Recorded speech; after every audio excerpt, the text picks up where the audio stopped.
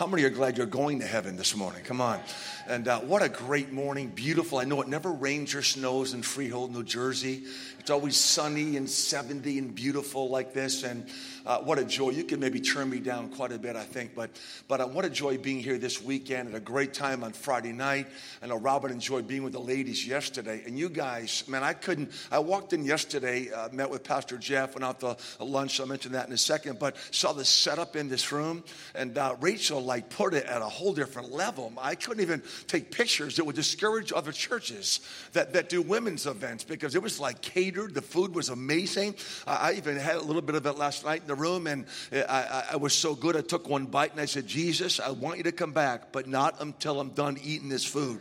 But what a great time, Robin and I with the ladies, and what a great leader Rachel is. And Robin came back raving about her spirit, but all the ladies, and we're just enjoying our time. We're at a great time of lunch, Pastor Jeff, and also Pastor Fogel at the Longhorn Steakhouse Ministry Center, and not far from here. Love Pastor Jeff and Heather, love their spirits, there's just no fluff. I've always been refreshed by being around Pastor Jeff, just the real deal. Can someone say a big amen? The real deal. And I'm grateful. I wouldn't trade the call of God to be an evangelist because that's the lane God has us in, but I recognize the importance of the role of pastor. We have our pastor back home in Pennsylvania that we're connected to our home church. We're not there hardly ever, but we have a home church under that umbrella, and my pastor means everything to me. And I'm grateful for men of God that fulfill that role of a God-called pastor. And God's given you the cream of the crop here in Freehold, New Jersey. And his love for you guys and love for this church, this area, it refreshes me. So it's an honor to be with you guys this weekend. You just saw a good segue, this mission giving. I don't know, too many missions posts where people give 110%. That was pretty amazing. And, we see the images happening on the world right now, images that are hard to watch and go to bed with, and all the different things that are happening. But before I just jump in the passage this morning I'm going to share about, I'm not preaching on hell this morning, by the way, but I want to just give you some pictures, some good images. You're a mission church, and God is moving around this world. And some folks have a false sense like the devil's taking over, things are happening, whatever. People think, not you, but that during COVID, God kind of closed down shop, whatever. But God never closes down shop. He's moving around the world. In our lane, my wife and I, it's Course America. God sent revival to America. Some of you say amen. We want to see America taken by the power of God. But for us, our lane is also Romania, India, and Zimbabwe, Africa. And we're there about 3 months out of the year. And just some quick little pics. They say a picture paints 1,000 words. And this is all to let you know that God is moving around the world. First picture, this is Zimbabwe, Africa.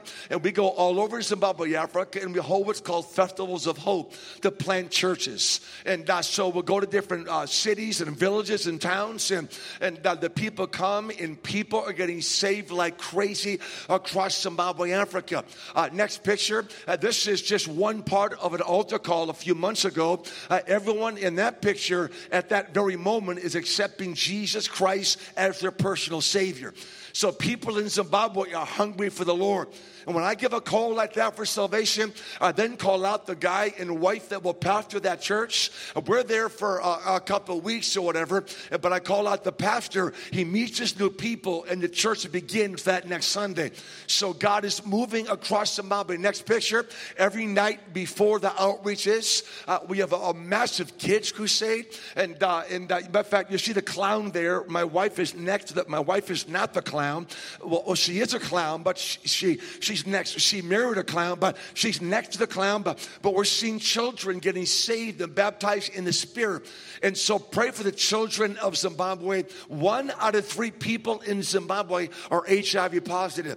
And but God is sweeping Zimbabwe with new churches. The other next picture, we began this during COVID. We asked our leadership team. We have a director that directs our ministry in Zimbabwe. We said, we'd like to do water projects in Zimbabwe. And the national national leadership said, we'll let you do 1 if you promise to do 50. I'm not sure how that works, but we said, okay, we commit to do 50. And so this is in one village where a solar powered, no longer the old pumps, whatever, and but solar powered, fresh water.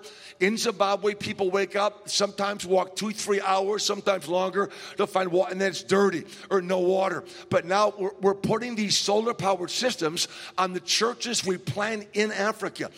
Because you can drink fresh water and still die and go to hell without Jesus. We want them on church property. The churches can use them to win souls, to share about fresh water, but also to people about living water.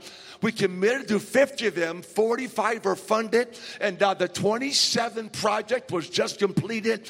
And so we're so thrilled what God's doing all over Zimbabwe, Africa.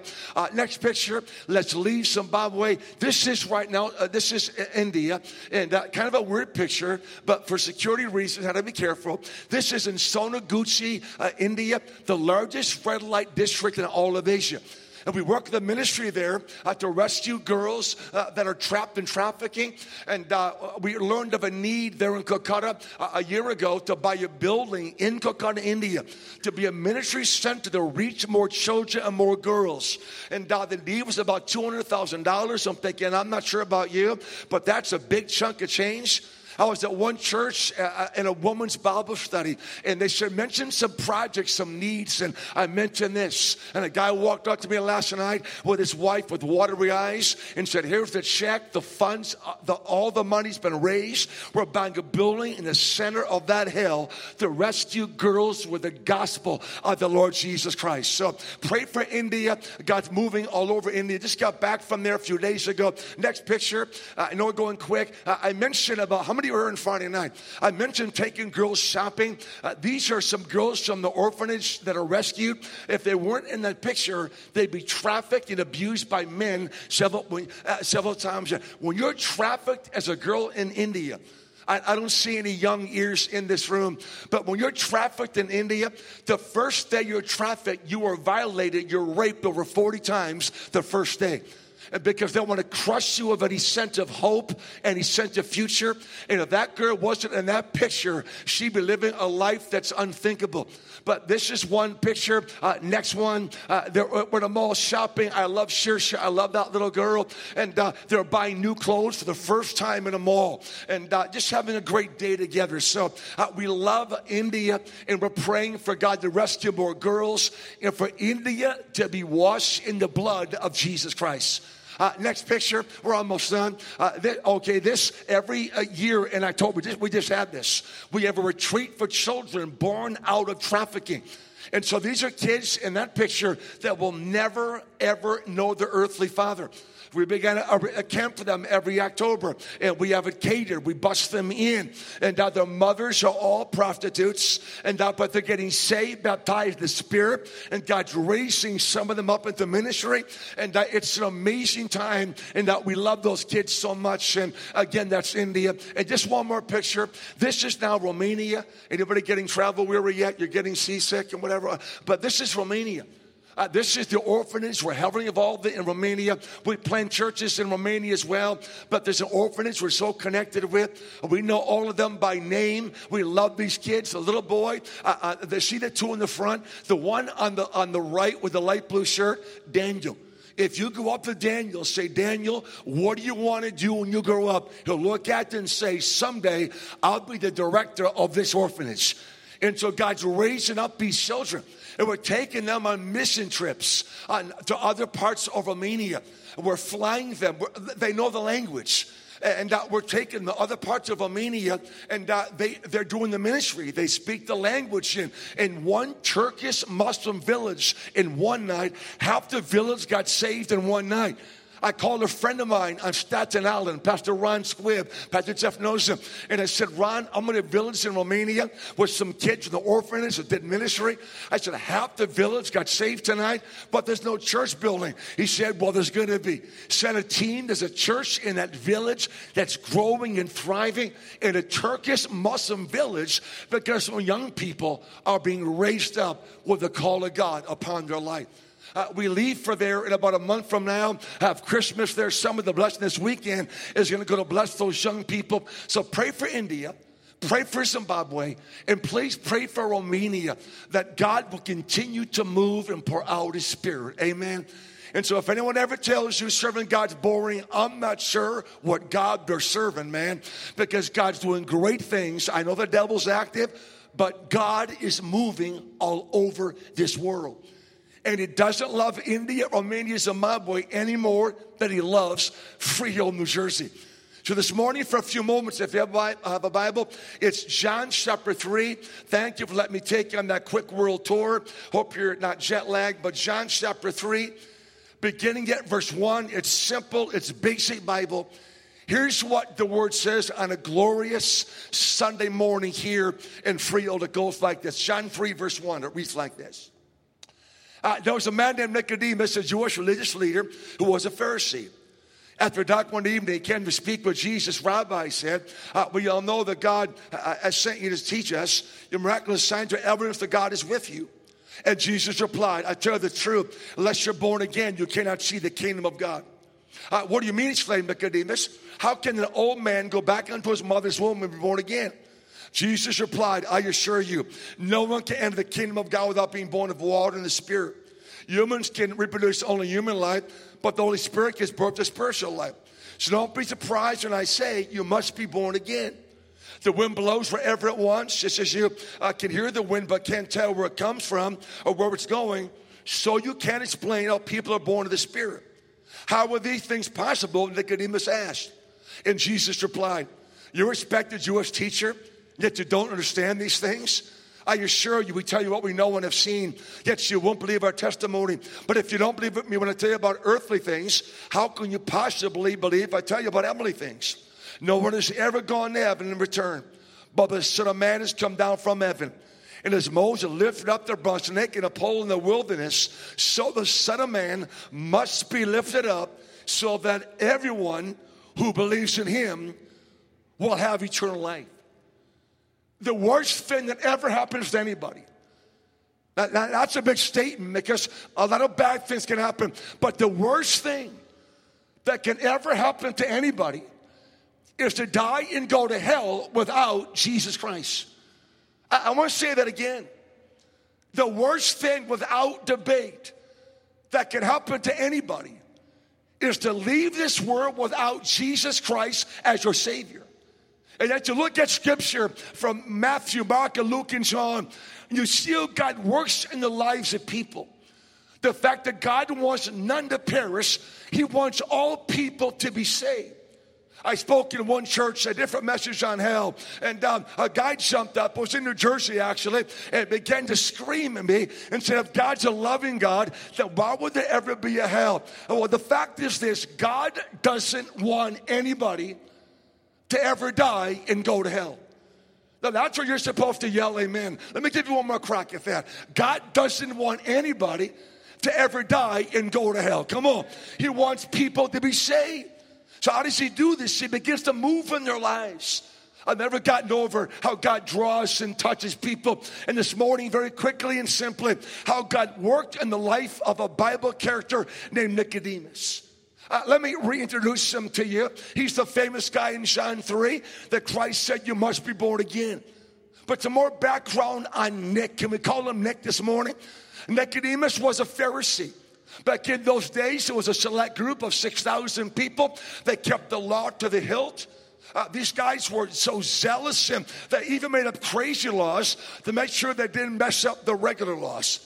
But in those days, Pharisees were very well respected. Number two, the guy was also a member of the Sanhedrin. This is a group of 70 people, officials of the high court of Israel, like our Supreme Court. And so when Nicodemus would walk down the street and in Freehold, New Jersey, people see him. He was also wealthy. There's a rich guy, there's a Pharisee, and there's a guy, a member of the high court of Israel. This guy had it going on. But then the Lord gave him a high compliment. We read a moment ago, Jesus referred to Nicodemus as the teacher of all of Israel. He said, Nicodemus, of all the rabbis, all the teachers, you're in a class all by yourself. Let's go back. The guy's rich. The guy's a Pharisee. The guy's a member of the Sanhedrin. And the guy in the eyes of God's son, how about this on your resume? You are the teacher of all of Israel. So when you walk down the street, people look again and go, that guy has got it going on. One small problem, the guy was lost. I mean, the guy was lost. You can have it all. Jesus said, didn't he? What good is it to gain the whole world, but then lose your own soul? And so Nicodemus represents people that may look like they got it going on the outside, but they're absolutely 100% lost. And now we see how God works in the life of a lost person. It plays out like a 3-part drama. How many of you ever been to Sight and Sound in Lancaster? Anybody been to Sight and Sound? A number of you. You know how it goes. You go to Sight and Sound, watch the show, leave the show, go to an Amish buffet and gain 35 pounds. That's how that works. But that great place of Sight and Sound, you go and you watch the Bible presentations. The life of Nicodemus, it plays out like a Sight and Sound drama in 3 acts. The first one is in John 3. This is a lost guy. In John chapter 3, you find a searching Nicodemus. Here's a guy religiously, in the eyes of people, you couldn't get more religious. In the eyes of people, you couldn't get more saved than Nicodemus, but the guy was lost. But in John 3, a searching Nicodemus, he goes up to Jesus in the night hour and under the skies of nighttime, and he says, listen, he says, we know you're different. This is a guy that's searching. He says, we know you're different. We hear what you're saying. We know that you're from heaven. And he starts talking. Look, we know that you're different. We see the miracles. And Jesus interrupts him. And Jesus answers a question that Nicodemus never asked. He said, you must be born again. That freaked Nicodemus out. He says, how do you do this? How does an old guy crawl back into his mother's womb? And Jesus shares about the difference of natural birth and spiritual birth. And speaks about being born again, not in flesh, but spirit. And Nicodemus comes back and says, but how are these things possible? He was struggling with it's been forever, as long as there's been man, the struggle of I want to save myself, but I don't know how to do it. He represents folks in New Jersey this morning who are searching and need Jesus. Nicodemus represents everyone in your family that hasn't yet come to Christ. Everyone in some way, they're searching for truth, my friends. And John chapter 3, he comes at night, maybe fearful of being seen by people, but he comes and he approaches Jesus, and Jesus again says, you must be born again. And what he's saying is this. He said, Nicodemus, your salvation will never be based on what you do. It'll be based on what I do on the cross for your sins. And so up to now, Nicodemus, all about the law, keeping the rituals. And Jesus says, bag all those things. It's not of works, Paul said, lest any man should boast. And so he's saying, Nicodemus, if you really want salvation, it won't be from what you do.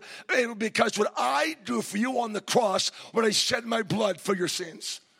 Who am I talking to in this room? I know first service, but you can be lost in the first service. You can be in this morning and say, Greg, I'm here, and I'm in the right place, right time, right people, but yet be on the outskirts of the kingdom of God. And God's saying to you, he says, I want you to be born again. And so in John 3, he's searching. But I've got great news. Well, there's a world that's searching. They're searching in India. They're searching in Romania. They're searching in Zimbabwe, Africa. They're searching in New Jersey. We see it manifest in America in so many ways. This whole, the wickedness and the darkness of humanity. People are searching. There's an unrest in America like we've never seen before. Here's the problem. If you search too long in your own strength, the devil will take you down roads you thought you'd never walk down. But I've got great news. You're not the only one searching. Not only are people searching for truth, Jesus Christ 24/7 is seeking and saving the lost. Sometimes folks ask us, by the way, because of our travel, They say, Greg, what's God doing in the world? We're not experts on that, whatever. But really, what's he doing? Have we gotten to that in the church? We have to ask, what is God doing? He's doing Luke 19:10. I've come to seek and save those who are lost. So 24/7. Every day, that's why the churches in the last days that are going to thrive are not churches that just count nickels and noses. They're churches like this place with a heart for the world, a heart for your community, that say, God, give us souls in these last days in Freehold, New Jersey. So in John 3, a picture of a guy named Nicodemus. He had everything you could ever want for religion. The guy was empty in love. This isn't about being Protestant, being Catholic, being Baptist, being Lutheran, being Presbyterian, being a vegan, being gluten-free. This is about knowing Jesus Christ, the Savior of the world. How many are glad in this room this morning that Jesus Christ found you? Come on. Aren't you glad? Remember the song I wrote many years ago, Amazing Grace? Remember, I give God all, I write the songs that make the whole church sing. But are you glad you were once lost, but now you are found? Because there was a day and a moment in your life, in your lostness and my lostness, when Jesus Christ tracked you down and Jesus Christ saved your soul. I didn't grow up in church. Robin grew up in church, got saved at 9. God took Robin out of a life of crime at the age of 9 years of age. Just kidding. Got saved. I got saved at 17. I got saved because a girl asked me to go to church at 17. I didn't give a rip about church. We didn't go to church. My dad was a pro athlete many, many years ago. And I just thought, it was just basketball, life, tennis, whatever. And a girl said, you want to come to church? I said, I'll go wherever you want me to go is what I said. And I went to church with her for all the wrong reasons. I've told you this probably in the past. Put on some of my dad's cologne. Somebody say, thank God for Old Spice cologne right now. Come on. And I wasn't even a Christian yet, but I believed in full immersion. I baptized myself and Old Spice, and went to church, Springfield, Mass, home of basketball, and I sat in the balcony, did all the wrong reasons, and that night, Jesus Christ blasted me with the power of his grace and his love. And I'm standing in a church in Freehold, New Jersey, many years later, because one Sunday night, Jesus searched and found me out. He took a lost young boy and washed me in his blood and set me free. In John chapter 3, we have the picture of a searching Nicodemus. You may be in this room this morning. Maybe you could be a family. Don't ever give up on people around you who are searching.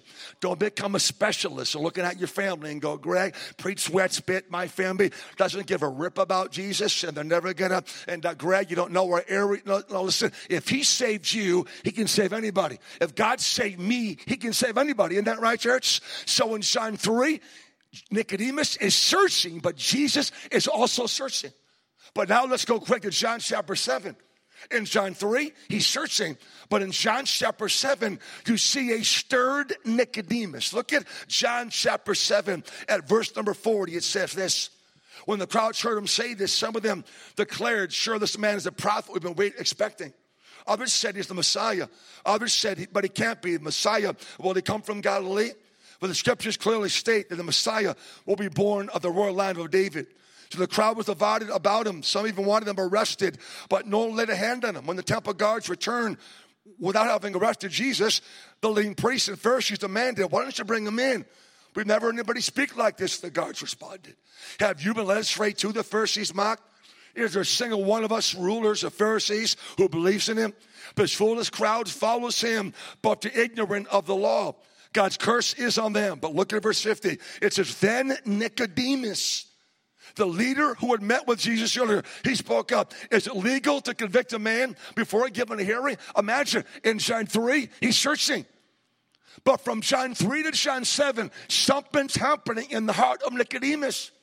In John 3, he comes at nighttime, so nobody could see him, fear of his peers and ashamed or whatever. But now in John 7, at the Feast of Tabernacles, when Jesus is there, and they're angry and they're mad, they're wanting to kill him, and the Pharisees are mad, wanting to arrest him, and Nicodemus speaks up. He defends Jesus. The guy, they all hated Jesus. But in John 3, he's searching. But John 7, when they're thinking, is there anyone that believes in your own? Nicodemus says, listen, is this who we are? Is this how we treat people? Do we convict a man before he's given a trial? And so in John 3, he's searching. But now in John 7, you got Nicodemus defending Jesus. Why? Because he was under the stirring power of the Holy Spirit. Some say, Greg, preach, sweat, spit, do your deal. I'll follow Jesus whenever I choose to. No, you won't. No, Greg, don't understand. Well, listen, you do your thing, whatever. But if I want to get saved, I'll do it whenever I want to. Impossible. Whoever got this idea that salvation's in our hands, my Bible tells me salvation belongs to the Lord. He gives it to whoever he wants, whenever he wants, however he wants. But this idea that yes, people can get saved in church, you can get saved in a crack house, you can get saved in a bar, you can get saved in a football game. Listen, Jesus can save somebody anywhere out. But this idea that we can just make the decision whenever we decide, it simply isn't possible. Because salvation is a miracle, my friends. It's only by John 6:44 where it tells us that no one comes to him unless the Father draws him. A person comes to Jesus only by the tug and the draw of the Holy Spirit. And this is a problem we have now. Because remember during the worst part of COVID, and we'd have our services, and maybe here, Robin got hit hard. So I'm not making light of COVID. But remember when churches, you have a service, and you come in like with spacesuits, and they spray the room, they kill all the germs, whatever, and sanitize, and that happened lots of places, and that's one thing. But in some places, and many churches, not all but many, we want to sanitize the room of any sense of emotion. It's wrong if we feel anything. That we just check our emotions in at the door. And yes, I'm aware we have to be careful. We don't walk by feeling, we walk by faith. Can I get a big amen? It isn't touchy-feely. We have to have our faith rooted in the scriptures. We have to know what we believe and why we believe it. Someone say amen. Come on. But this idea that we come to church and be careful. Listen, don't feel. I'll never be there. Let me be honest with you. If you're not right with God, I want you to feel something. I want you to sense God's love being dumped all over you. If you walk out lost, I want you to walk to your car with a sense of God's breath on the back of your neck, not condemning you, but whispering, I love you, because it is God's goodness that brings people to repentance. If you're not right with God, I don't want you. Yes, Greg, we're not robots. We're not robots. If you're not right with God, I want you to feel the fact that God sees you and God knows you and God loves you. There's somebody breathing in the room right now. Listen, and Greg, I'm here. Maybe Greg, people think, but their secret still. Listen, I confess, if you're not right with God, I want you to feel the fact that God loves you on your worst day. This whole idea of transgender and all the transition. If you're in this room battling thoughts of your identity, whether female or male, listen, I don't want to berate you and laugh at you. I want to buy you lunch today. I want to look into your eyes and with a gentle voice, I want to tell you that when God made you, God didn't make a mistake, but you're made in the image of God and God loves you. You identify, that's on you, your choice. But God will never, ever, ever stop loving you, church. There's somebody breathing in the room today. And God's saying to you, I want to draw you. I want to talk. I just want to draw you. People think, I remember one pastor said to me, he heard about the water wells in Africa, and he said, well, I'm not into the water thing, and he's a good friend, and I said, you would be if you didn't have any water. And they went to support 9 wells in Zimbabwe, Africa, $72,000. Those wells, and listen, I've seen people weep at those wells. I've watched village women dance and sing and shout. Listen, it isn't about the well. It's simply a loving God telling people, I care about your deepest needs. There's somebody breathing as Bonnie comes. There's somebody breathing in the room this morning. And listen, if you're not right with God, either never come to Christ or you're just, Greg, I'm here and I'm drifting. I'm not where I need. There's secret sin. Greg, I slip in, slump down, slide out. I don't want to get too close. I want to make it kind of effortless. I don't want to get too involved. Listen, I am praying God to dump buckets of love all over you. I want you not to swim to your car because God's love is so deep. You say, Greg, I've given up on myself. God will never, ever give up on you.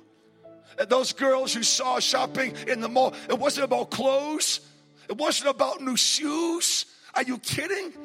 It's letting them know, God's letting them know, I see you and I love you and I just want to bless you.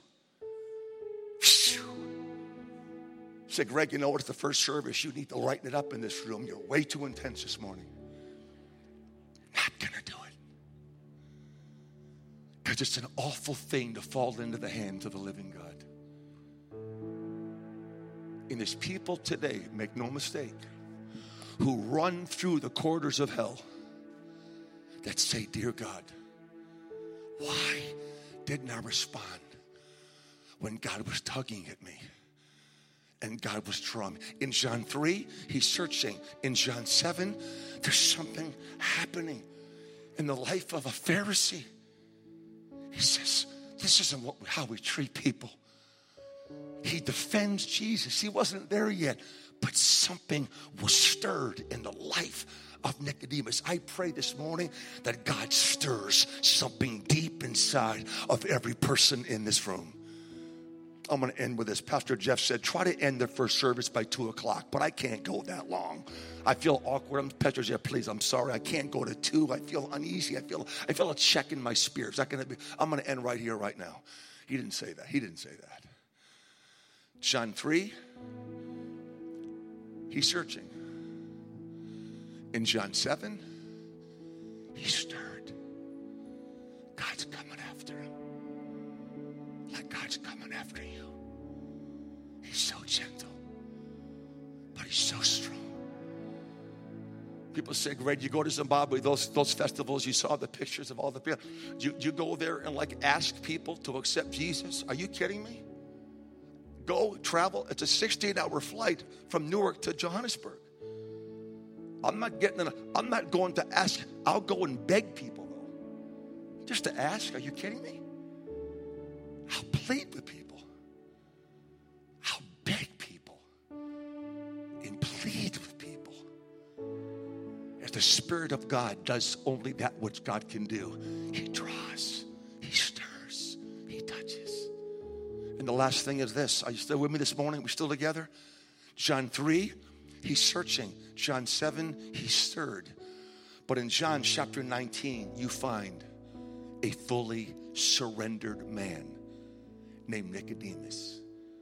Only our Savior can take searching people and bring them all the way through to being fully surrendered. How many are glad this morning you are surrendered to the Lordship of Jesus Christ? Somebody say a big amen.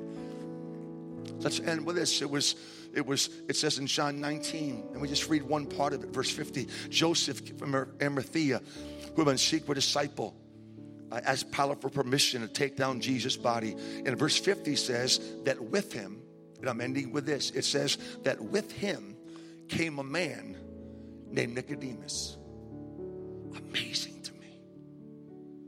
Amazing to me. A guy in John 3 that says, I'm lost. I've got nothing. I've got all the religion. All the money, all the religion, but there's something missing. I'm missing something. And then in John 7, he's stirred. He's defending Jesus. And this isn't, but now in John 19, the guy in John 3 that said, I got to come under the cover of nightfall. I don't want anyone to see me. I'm ashamed. I don't want anyone to know I'm going to Jesus. But now in John 19, he comes to the cross of Calvary where the world could see him, to take care of the broken body of the one that died on the middle cross. Joseph did not come alone. Nicodemus came with him. unashamed to be seen. Doesn't the Bible tell us if we're ashamed of him here on earth, he'll be ashamed of us before his Father in heaven? There's never a cause to be ashamed of the person of Jesus Christ. Somebody shout a big amen. So in John chapter 19, he surrendered. From John 3 to 19, something happened deep in the heart of a man named Nicodemus. And now it's, I don't care who sees me. I make my decision. I come to the place called Calvary, Golgotha, to care for the one that died on the cross for my sins. I wonder if there's somebody breathing in this room today. You're seconds away from coffee and a bagel, and there's nothing like a New Jersey bagel. Come on. They're like Michelin tires. You can't beat a New Jersey bagel. You're moments away from walking it. You're moments away from getting back into your day. But maybe God is interrupting your search right now. And God's saying to you, I want you to surrender. A lot of people sit in our churches who've never surrendered to the Lordship of Jesus Christ. But he teaches us the power of what it means to surrender to Jesus. I'm going to end with this. We're going to be done. The clock is ticking. Are we still together? Don't even touch your car keys. You touch your car keys, lightning will shoot out of heaven over your chair and will drag you out. It's an ugly thing when it happens. It's so terrible. But we're done with this. It was in Tennessee, Wednesday night service. Pastor gave a Bible study. Big church that downstairs was the people. They shut off the balcony for Wednesday nights. But he saw some activity up there. He was in his office after the Bible study, getting his things together to go home, and as one of his deacons came in his office and said, Pastor, there's someone here that's really distraught. They need to speak with the pastor. Should I tell him maybe tomorrow, next day, whatever? He said, no, I'll talk to them now. Took off his coat, sat in the chair. About 15 seconds later, he shared with us ministers years ago up in New England. He said, in his office, staggering, weeping, sobbing, came a man by the name of Elvis Presley. It was Elvis that had snuck up in the balcony that Wednesday night, dressed in disguise, and he came in his office, sobbing, convulsing, weeping. And he said, Elvis was that close in my office to receiving Jesus Christ as his Savior. Now, we know they found Elvis dead. We know that, and I'm glad God is judge, and I'm glad God knows what's best. I hope at the end that Elvis cried out to Jesus. I do. How many? Don't you feel that way? I hope he loved the gospel. He loved singing him. I hope he surrendered to Jesus, but not everybody does. And he said he was in his office and that close to receiving Jesus, just weeping under heavy conviction, that close to surrendering to Christ, when it was like somebody flipped the switch and he jumped up and he said, I can't do it. I can't do it. There's so many people, so many depending on me. I can't. And he said he walked out of my office. It wasn't months, but weeks later, they found Elvis Presley dead. And again, my prayer is that I hope in his last moments that Elvis cried out to the Lord, but that's all in his hands. But what about you today? Can you walk out the doors of this church on a Sunday morning in New Jersey and say, God, I thank you for your grace, because I have fully surrendered my life to you. Let's stand all over the room. You've been so kind this morning. Would you stand just for a moment? You've been so gracious. My goodness, what a great church family. Come on, if you're in the room and Jesus Christ has saved your soul, I'm going to throw you a softball. This should be so easy. It should be hard to get control back in this service. But if you're in the room and say, Greg, that was me. I was lost, but now I'm found. Greg, I was once lost in my sin, but Jesus saved my soul. If that's you, I want you to take 20 seconds and do nothing but lift your voice and thank God out loud that Jesus saved your soul. Come on, somebody shout to God right now. Somebody thank God right now. Somebody clap their hands right now. Somebody thank the Lord right now. Somebody say, thank you, Jesus. Let them know. Let them know. Thank you, God. I was lost. Come on, 10 more seconds. Somebody praise God. Somebody thank God right now. I was lost. I was lost, but you found me. I was dead in my sin. Come on, 5 more seconds. Somebody give God a shout in this room right now. Thank you, Jesus, for saving my soul. For saving my soul. For saving my soul. for saving my soul, for saving